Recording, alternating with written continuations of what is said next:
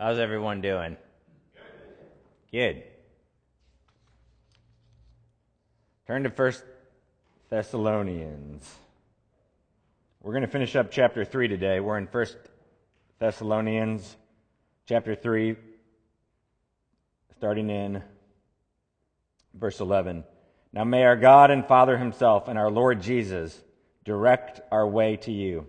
And may the Lord make you increase and abound in love for one another and for all, as we do for you, so that he may establish your hearts blameless in holiness before our God and Father at the coming of our Lord Jesus with all his saints. Let's pray.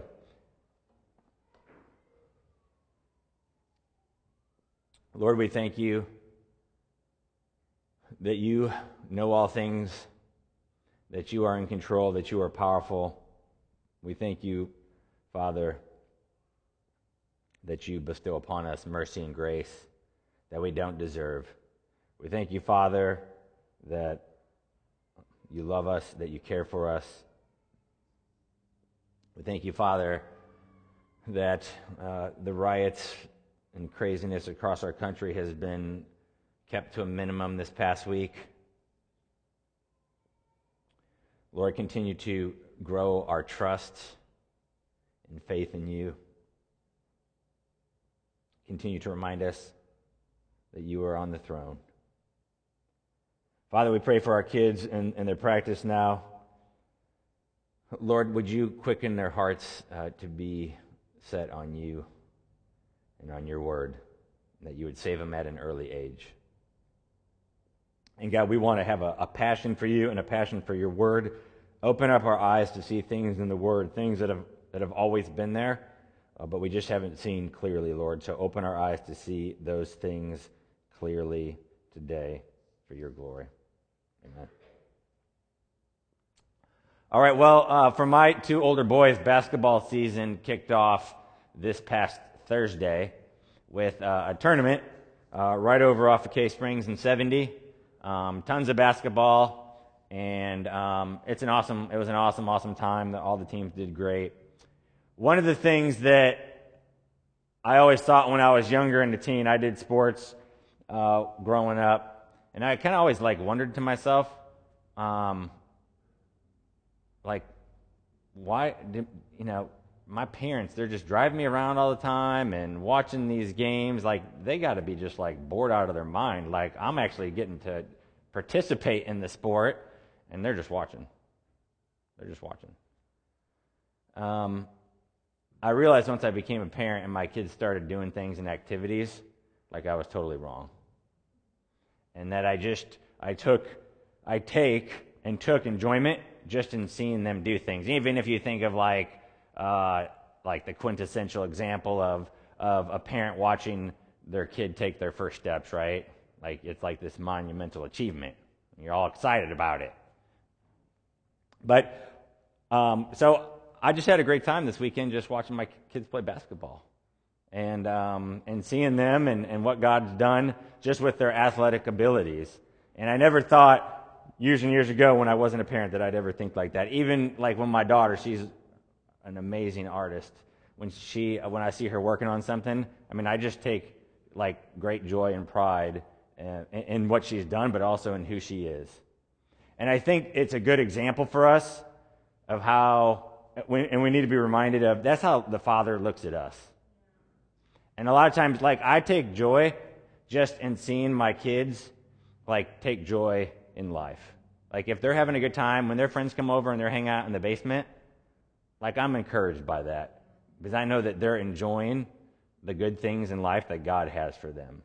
And when I see them out there on the court having a good time and giving high fives to their friends and excited, that encourages me. Why? Because they're enjoying what I believe God has for them. And God wants us to have good things. He wants us to enjoy life, and He wants us to enjoy our relationship with Him. The same thing is true with us. God is excited just by the fact that we're going about our daily life and we're enjoying the world that He's created for us. And when we participate in it, when we're walking in His ways, He takes delight. When we're enjoying just the things that He's created, sometimes for some of us, that might just be getting together with some friends and having a lunch or a dinner. That delights him. He's encouraged. Why? Because we're his children. I can see a drawing made by a kid who's a great artist, and I'm like, man, that's a great drawing. But then I can see a drawing, made by my daughter, and I'm like, man, that thing is amazing. Like, look at that thing. And so, I feel like that's the Lord with his children. Like, he sees us as his children, which we are, and he's excited to see the things that we do. My daughter doesn't necessarily, she draws pictures for me, but she might not draw that particular picture. I'm still excited by that picture. I'm still encouraged by it. Same thing, my kids, they're not playing basketball for me. I'm encouraged and excited to see them playing it. I'm excited to see what God's doing in their life, but I'm excited to see them enjoying God's good gifts that he has given. Things like recreation even. Things like entertainment. Things like leisure. Those are gifts that God gives to us. And parents can relate, especially when they're younger. Sometimes you just, slip into their room at night or open the door. You just kind of watch them sleep a little bit. Right? And you're like, that's mine. Like, that's my kid, And you pray a prayer over them and hope God's blessings over them. But you are privileged by your kids. Same thing with the Lord. And I think a lot of times what happens, friends, is, God wants, we end up thinking like, oh, I got to do this for the Lord. I got to do this for the Lord. And he wants us to do things. That's true. But we got to do this or that. And God is just pleased. If you're his child, God's pleasing you for who you are. Think about that. If you're pleasing your children for who they are, the correlation is there for how God looks at you. He is pleased simply because you are his child. I don't love any of my children any less or any more based on what they do. Now, I might be more, happy with certain activities they're doing or things they're doing, but my love for them is the same. My love for them is the same. Each kid. Same with God. Okay? You can't do anything to make God love you anymore. If you could, then it wouldn't be an eternal or infinite love that he has for you. He loves you, and he loves you, and he loves you, and he loves you, and he loves you. Because he's chosen you, and you're his son or daughter. Our relationship with God is the most important thing. It really is. Understanding who he is, how he works, what he's done, what he's doing, what he will do, those are extremely important in us tending our relationship with him.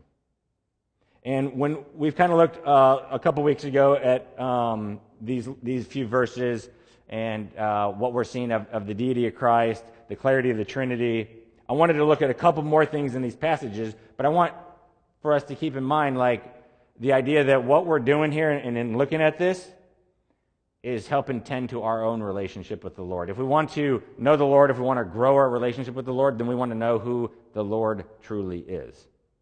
What he says about himself, and we want to know that with clarity and certainty. So one of the things that we see when we talk about the Father, we talk about the Son, and we talk about the Spirit, is they have unique roles and activities. But one of the things is that when we look at 1 Thessalonians, and keep in mind, this is probably the first, maybe the second letter that Paul wrote that's in the New Testament.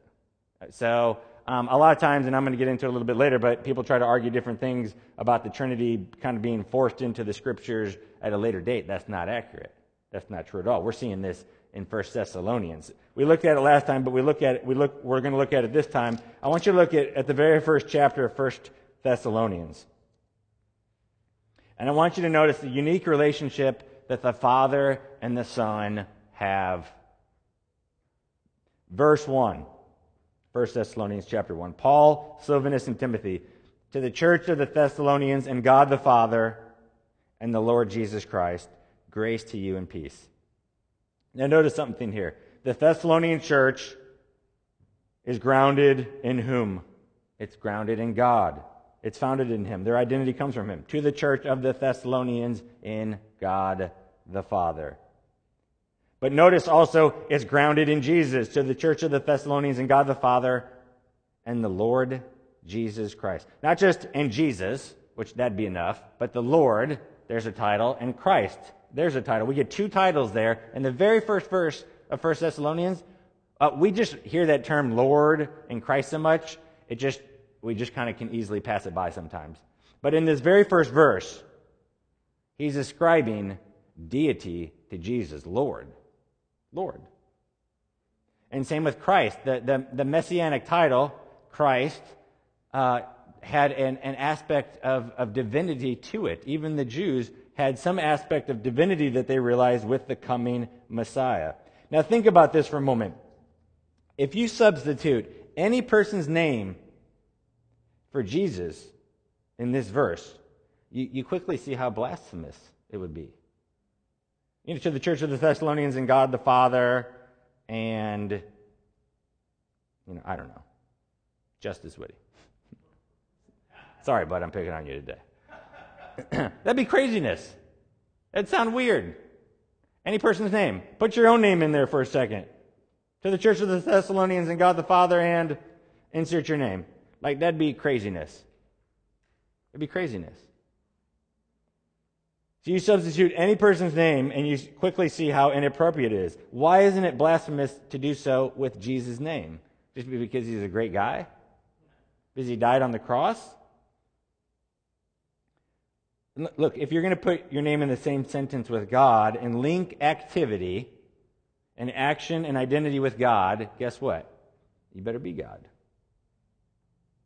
Which makes sense in this case because Jesus is God. See, even these earliest epistles written by Paul, they show us this belief of the divineness of Christ. I had a friend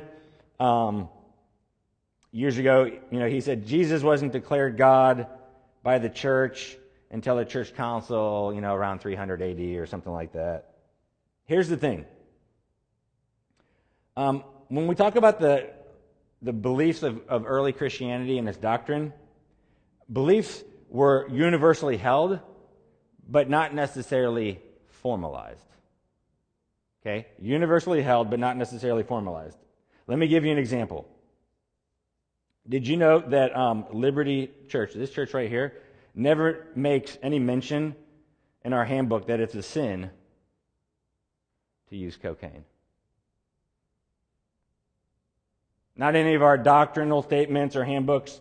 Now, is it safe to assume then that Liberty is okay with cocaine use? Now, what if you found out that the church was started in 1996, which it was, and then in 2011, we came out with a statement saying it was inappropriate for Christians to use cocaine? Now, would you then say, wow, for 15 years, Liberty held the position that cocaine use was acceptable? And it wasn't until 15 years later that they finally were like, oh, no, it's not. No, of course not. Likely what happened is someone came into our midst, maybe a college student, maybe an older couple, could be anyone. They started arguing and trying to convince people of something unbiblical, right? Something that you'd probably think, oh, everyone kind of knows that. And people were being swayed and convinced that maybe that was accurate or true. So then, what position does that put the church in? What position does that put the leadership in? A place where they have to respond, right? They have to make a statement. Now, the church leadership would obviously try to deal with that person on a more individual level, but if that didn't work and that person continued to propound things like that, then something would have to be done. I mean, this is similar to what happened with the early doctrine of the church. The church was solid in its beliefs. Rock solid.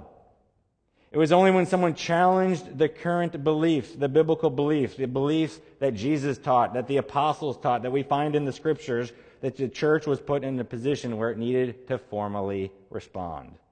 That's what you see occurring through the first roughly 300, 400, 500 years of Christianity. A heretic comes along, tries to propagate some wacky view that has never been believed before, and the church says, we don't believe that. So what do? They codify it through a council. They make a statement. It does not mean that they didn't believe it up until that point. They've just formalized that belief in an official way. So this doctrine is something that we see in Scripture rather clearly. Even in just one book, we can see it pretty clearly like we saw last time, like we're seeing this time. Notice also in the passage we read earlier in 1 Thessalonians 3, we see that the Father and the Son share divine attributes. Verse 11, now may our God and Father himself and our Lord Jesus direct our way to you. Now we looked at, the last time we looked at this passage, we looked at, these are prayers. Verse 11, verse 12, verse 13, these are prayers that are being prayed. The key word, I think most versions have it, is that word may. Now, may our God and Father, verse 11, and may the Lord, verse 12, verse 13, so that he may. Those are indicating, in the Greek, rather clearly that these are prayers that are being offered. So, we noticed last time, Paul's directing them to pray to Jesus. Well, you don't pray to something or someone unless they're God. So they're praying to Jesus. But also notice here in verse 11, what is Jesus doing? Directing their way to him. Not just providentially, which is true. Not just sovereignly, which is true. But literally, he's doing this using an omnipotence which would only be ascribed to God himself.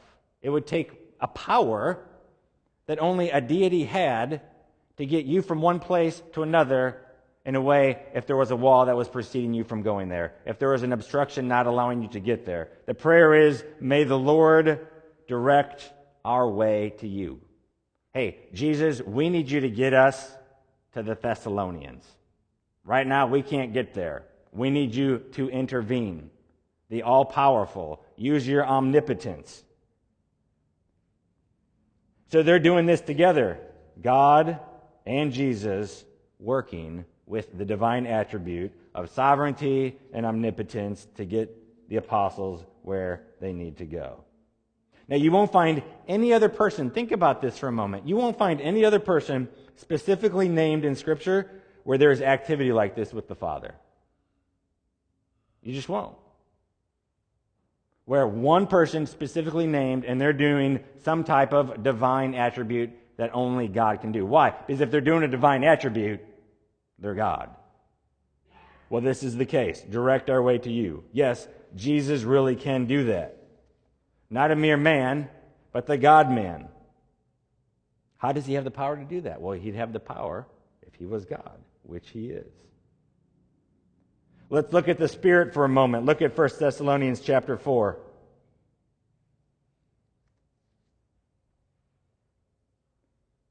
I want you to notice that the Spirit is distinct from the Father. 1 Thessalonians 4:8. Therefore, whoever disregards this disregards not man, but God, who gives his Holy Spirit to you. So there's a distinction there between God and the Spirit. Now, modalism, a heresy from long ago, still present today. Even people that name Christianity claim this false heresy. But they say that the Son is the Father, and the Father is the Spirit. There's just one person. Well, that doesn't make sense. Even you kind of run into some kind of odd thinking if you think about Jesus, when he's praying to the Father. You have a subject-object distinction. The Son is doing an action towards the Father. They're clearly separate. Over throughout the New Testament, you even see where all three of them are mentioned in the same verse, doing different actions or having different things ascribed to them. Here, the note is that Paul distinguishes God the Father from the Holy Spirit. And this Spirit is a person. He's not just a force, he's a person. I remember years ago, we were having some Jehovah's Witnesses come to our house. We were sharing with them. And had them turn to Acts chapter 5, Ananias and Sapphira, the story where they lie. But who do they lie to? If you look there in Acts 5, it says they lie to the Holy Spirit. My question to the Jehovah's Witnesses was, how do you lie to it because they believe the Holy Spirit is just a force, an impersonal force? How do you lie to a force. You can't. You can only lie to people, to beings. In this case, the Holy Spirit. So the Holy Spirit is a person. Notice what he says in 1 Thessalonians 5. I want you to see this. You've probably heard this before. Verse 19. We get all these short little snippet commands at the end. We're going to have a lot of fun going through them when we get to it in 1 Thessalonians 5. But verse 19, he says, do not quench the Spirit. What's that idea mean? Like you're shutting down the work of what the Spirit is doing in your midst. Listen to this. He responds to any actions that displease him. Think about that for a moment. He responds to any actions that displease. You can quench the Spirit. You can grieve the Spirit, right? Ephesians talks about that. You can grieve the Spirit. But here, you can quench the Spirit. You can do certain things to please him and certain things to displease him. And he responds to actions of ours that displease him. I remember I was at my cousin's confirmation at the Lutheran church I grew up in. This was years ago. And the pastor, it was a lady pastor, the pastor was preaching. And in the sermon, she's talking about the Spirit, and she refers to the Spirit as a she. And I just kind of went like that. I was like, well, that's interesting. So afterwards, they had a luncheon at my uncle and aunt's house. And so I just happened to be seated next to her. And so I was like, I noticed in the sermon that you called the Holy Spirit a she. And she's like, oh, man, I'm glad you were listening. Yes, I was. And she said, well, the early church fathers sometimes referred. And I was like, she kind of went on a little bit. And I was like, ma'am, I'm not really interested in what the early church fathers believed. They believed whatever they wanted. Some believe some really crazy stuff. I'm interested in what the Scriptures say. And the Scriptures never whatsoever indicate that the Spirit is a she. If anything, they give the exact opposite indication. I said, in the book of John, John, one of the closest disciples to Jesus, the beloved, he actually goes against Greek grammar in order to emphasize that the Holy Spirit is a he. I mean, you can see it right there in the Greek in John. So he's going along. He's going along. Now, some of you guys, if you haven't had language, it might not make as much sense. But if you've had some Spanish, a lot of people have had some Spanish or maybe some French. You have masculine nouns and you got feminine nouns, right? Well, in Latin and Greek, you actually have masculine, feminine, and neuter nouns. Having one or the other or any of those doesn't necessarily indicate anything about that particular thing. If the table is a feminine noun, it doesn't mean they thought of tables as females or something. That would be an inappropriate way to understand languages. But the word for the Spirit is actually a neuter word. And so what John does there is he actually takes the definite article. There's definite article for feminine, for masculine and neuter. He actually takes the masculine definite article and attaches it to the word Spirit, specifically emphasizing that the Spirit, really, there's the personhood, but also that the Spirit is a he. There's this idea here that Paul's wanting us to make sure we understand that the Spirit is distinct from the Father, but also that the Spirit is a person. Friends, if we think about it, we can shut down the work of the Spirit. We can. We can quench the Spirit. That's why it's important to walk in the Spirit. I've seen this happen in church services. You can tell that the Spirit is doing something, and then someone gets up or prays. I mean, it's just totally off kilter from what's going on. I've seen it in prayer meetings. I've seen it in life groups. Quenching of the Spirit. Them not walking with the Spirit to know what the Spirit is doing is very sad.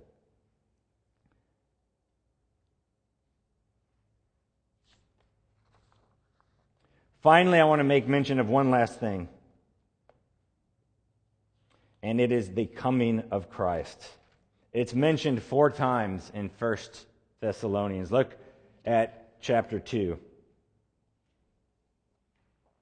He says in verse 19, "For what is our hope or joy or crown of boasting before our Lord Jesus at his coming?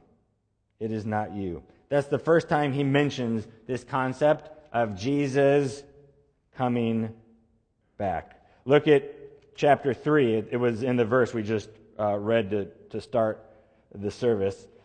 Verse 13. "So that he may establish your hearts blameless in holiness before our God and Father at the coming of our Lord Jesus with all his saints." Look at chapter 4, verse 15. "For this we declare to you by a word from the Lord, that we who are alive, who are left until the coming of the Lord, will not precede those who have fallen asleep." And then finally he says it right towards the end of the epistle in verse 23 of chapter 5. "Now may the God of peace himself sanctify you completely, and may your whole spirit and soul and body be kept blameless at the coming of our Lord Jesus Christ." Now, why are these verses so important when talking about the deity of Christ? Well, when important rulers like the emperor visited a city, it was referred to as the coming. The parousia is the Greek word. And that's the word they would use when some type of important ruler was coming to that particular city. The Thessalonians, because of their strategic place and their importance in the empire, would have known well, and seeing this term 4 times would have been saying something to them. Elaborate ceremonies and honors were required whenever this parousia was going to be occurring for one of the earthly rulers. But here's the thing. These rulers were seen as manifestations of deity.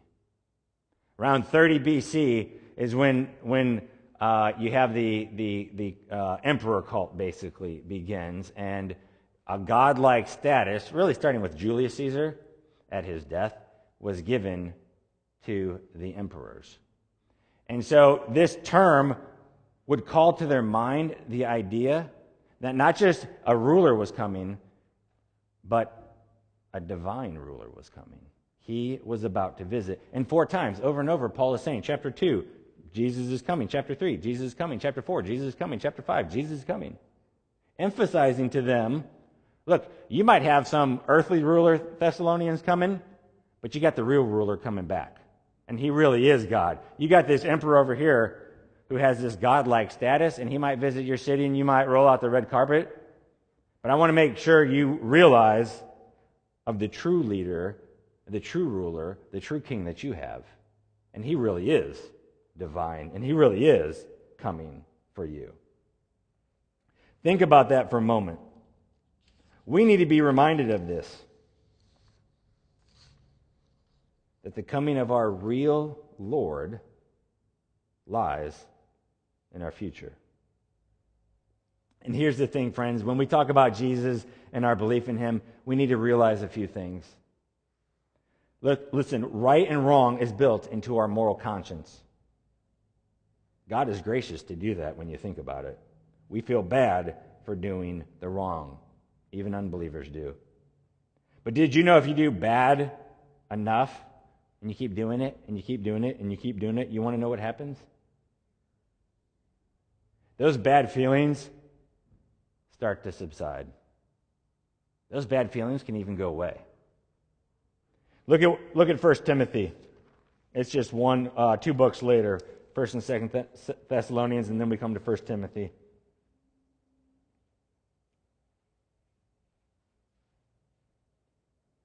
It says now, chapter 4, verse 1, "Now the Spirit expressly says that in later times some will depart from the faith by devoting themselves to deceitful spirits and teachings of demons, through the insincerity of liars whose consciences are seared." So they got consciences, but they're seared.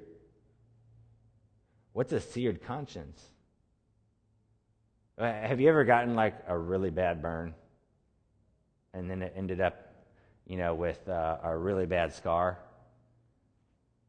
What happens on that part of your body when you get the searing, so to speak? You get burned real bad, you get the scarring. What happens to that where it's been seared? There's no feeling, right? You got poke a little needle right there.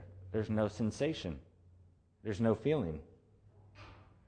A seared conscience no longer accuses you.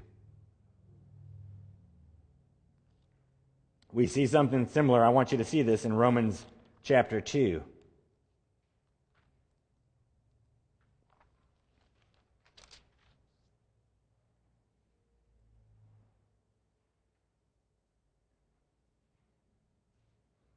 Verse 14, for when Gentiles who do not have the law by nature do what the law requires, they are a law to themselves, even though they do not have the law.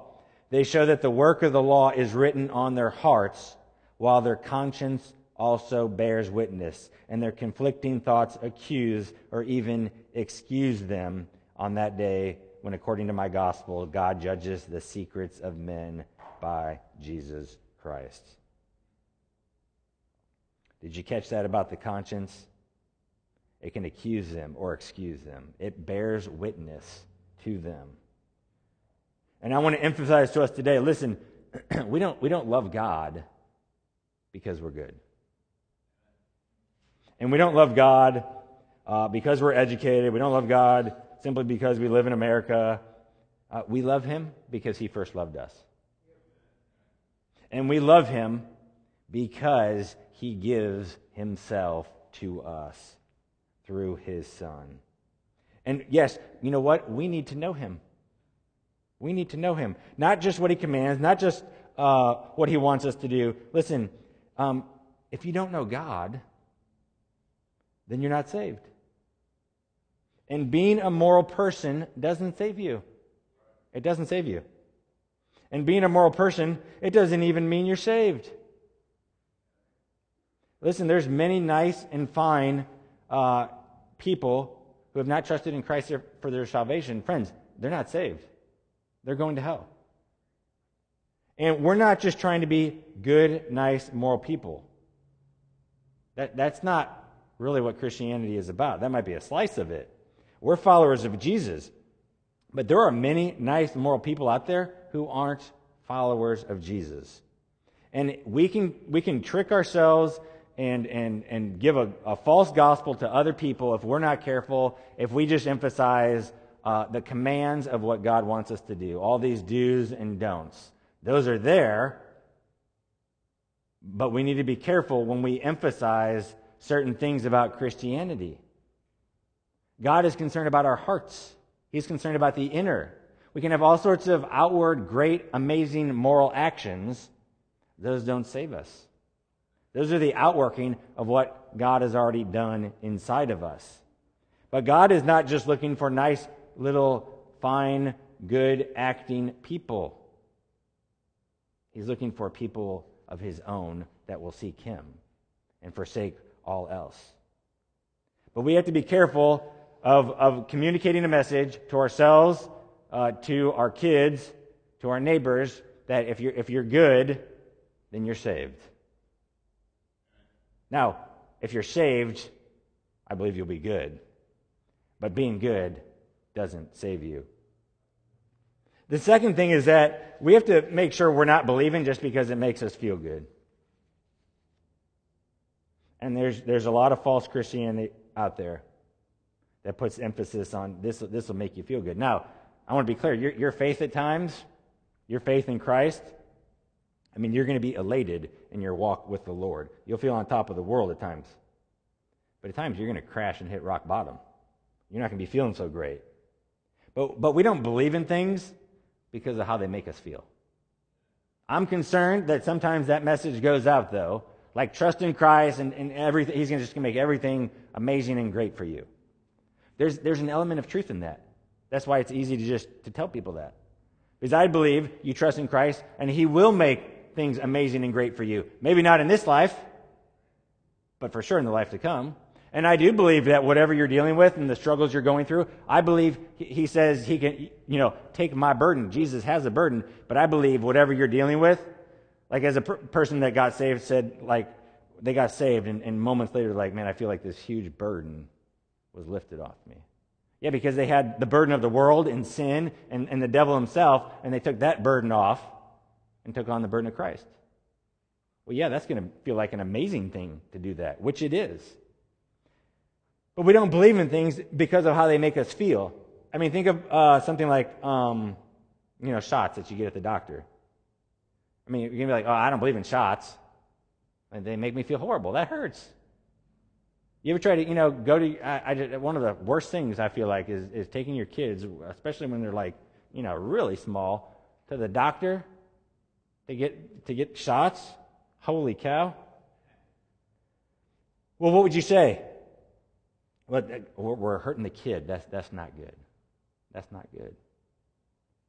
No, we know that the long-term effect is much better than the short-term pain experienced.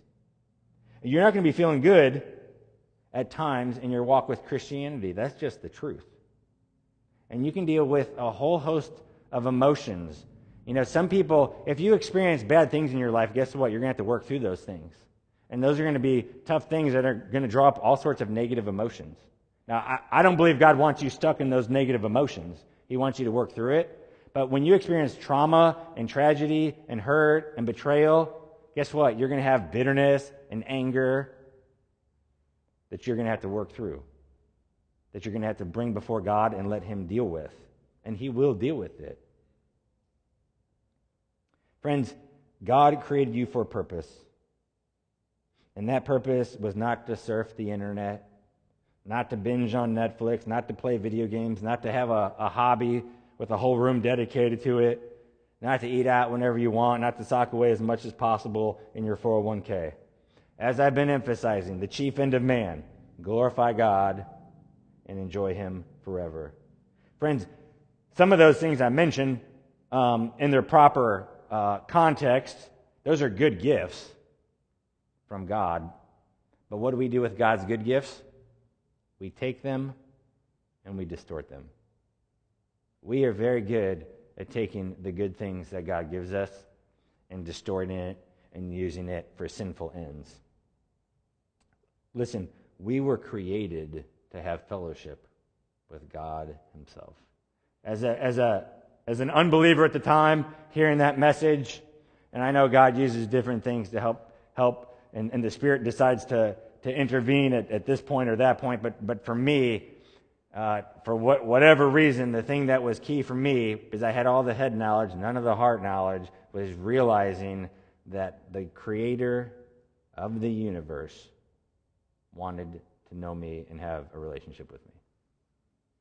Now, He already knew me, but He wanted to know me and have a relationship with me, and He wanted me to know Him. And He offered that friendship.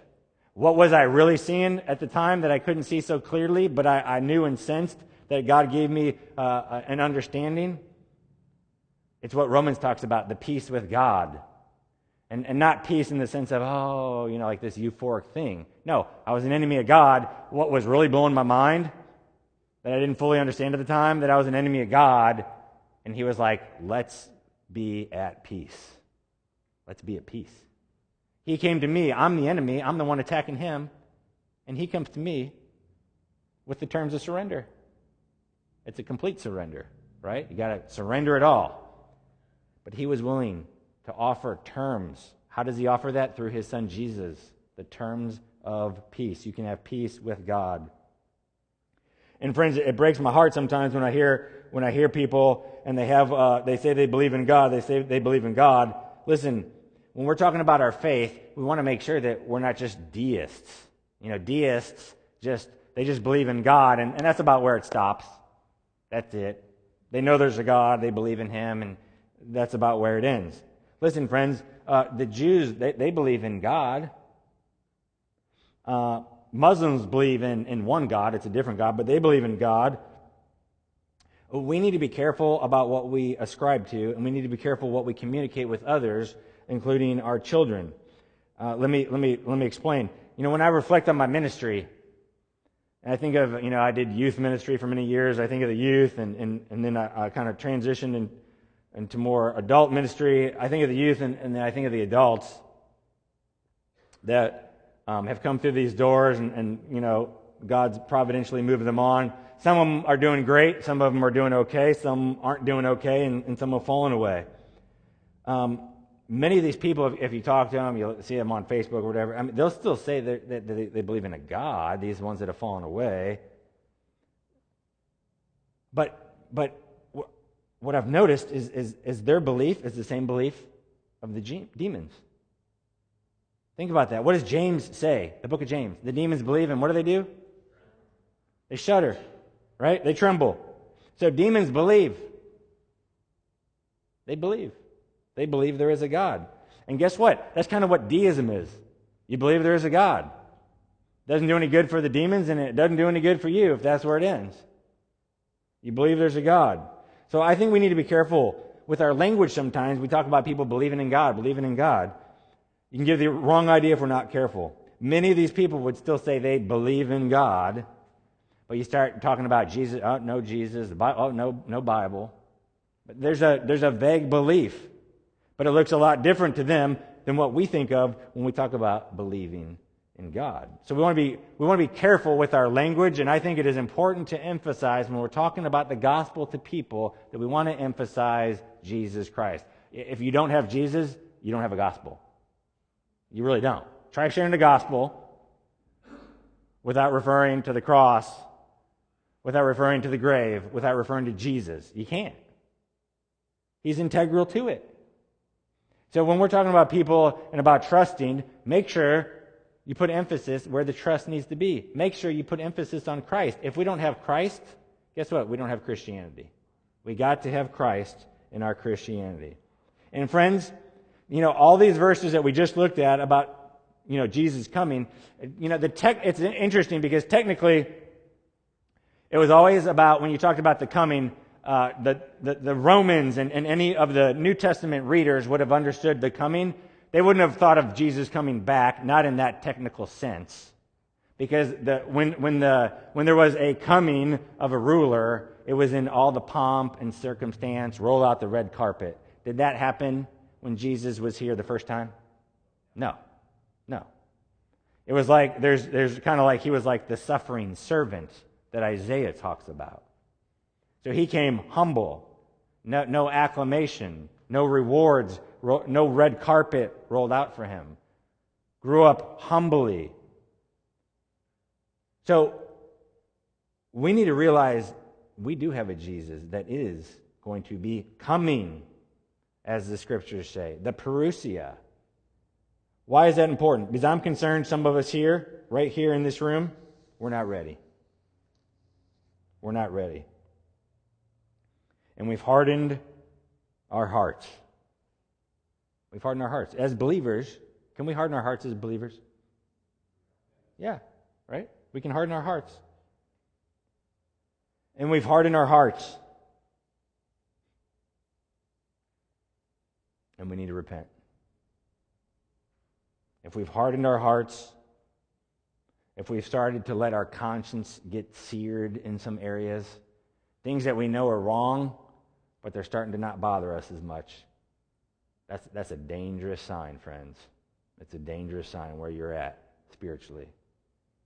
I was driving home just a couple of days ago, and I was talking to the Lord, and I was like, Lord, I'm sorry, and I was in my mind, I was using those words, I'm sorry, and I was saying, I'm sorry about these thoughts, and I'm sorry about my motive here, and I kind of stopped in the middle of it. I think, the Holy Spirit was like pricking my conscience, because I realized I had the wrong mindset.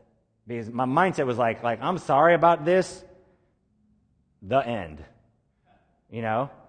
Like, I'm sorry, and it's just, I'm not saying I'm going to continue in that way, Lord, but the Holy Spirit pricked my conscience. It was like, you need to repent of those things and forsake that and make a conscious effort to stop thinking that way, to stop having that attitude in these situations. Just going through the I'm sorry. Like, that's why when I talk with people about like truly seeking forgiveness, just from one another.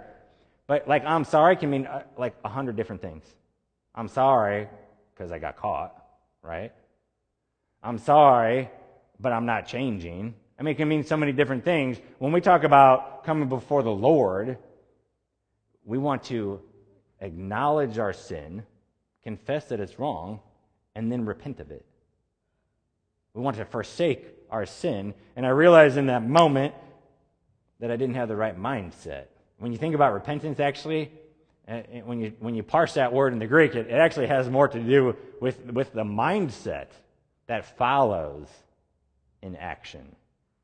So we need to have that mindset of, like, not just I'm sorry. No, like, Lord, I confess my sin, state it. I was wrong. Please forgive me. I repent of that. I forsake that sin. The word for us is not I'm sorry, but I repent. And friends, let me tell you this. The devil will do whatever he can to trick you into thinking that sin is good, righteous, fulfilling, satisfying, and great. He will do that. He will do that. Over and over, he's going to try to trick. You're going to see people, even people that are believers, at least they claim to be believers, they're going to be doing all sorts of stuff that the Bible clearly shows is sin. And you're going to be, why can they do that, Lord? How can they get away with doing that? That's the devil tempting you. That's the devil trying to get in there and mess with biblical theology. Friends, there's a consequence for our sin. Like, there's an eternal consequence that if we don't trust in Christ for the forgiveness of our sins, we will pay an eternal punishment in hell. There's that. But there's just real life, earthly consequences for our sin. And if we think we can just sin all willy-nilly and it's not a big deal, we are fooling ourselves and the devil has you tricked. Your sin, it affects you, but it affects those around you big time. And I could tell you story after story after story, people didn't think their sin affected them or themselves. And it destroys people, it destroys families, it destroys churches. Sin destroys.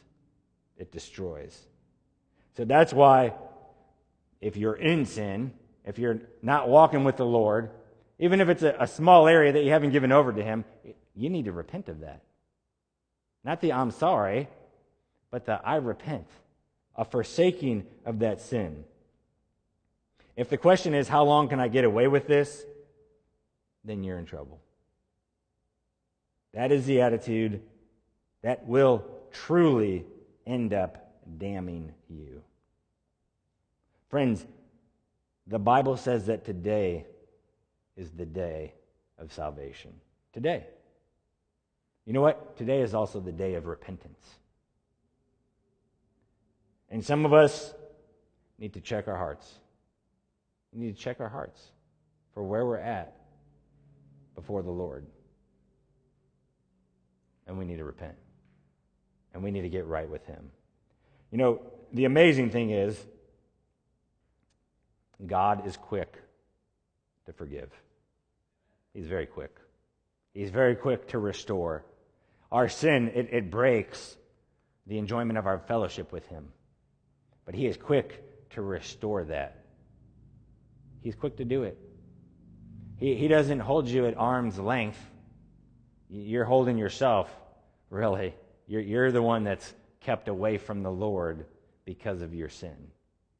But He is like the father of the prodigal son, eagerly waiting for you to return, to come back. Eagerly looking out the window for you to come back.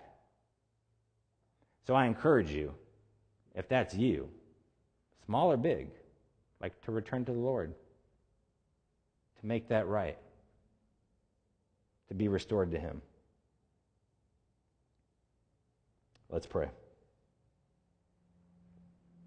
Father, we thank You that You are quick to forgive, that Your mercies are never ending, that Your grace is never ending, that the blood of your Son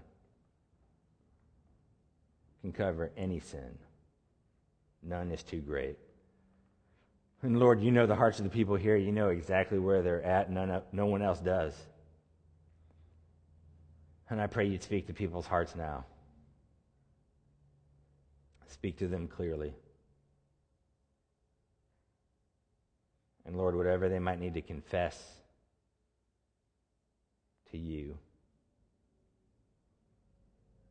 they would do so. They would get right in their hearts with you now. Not, and I'm sorry, but I repent.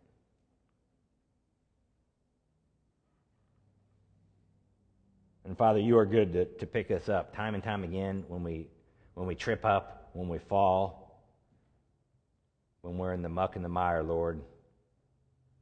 You pick us up, you clean us up.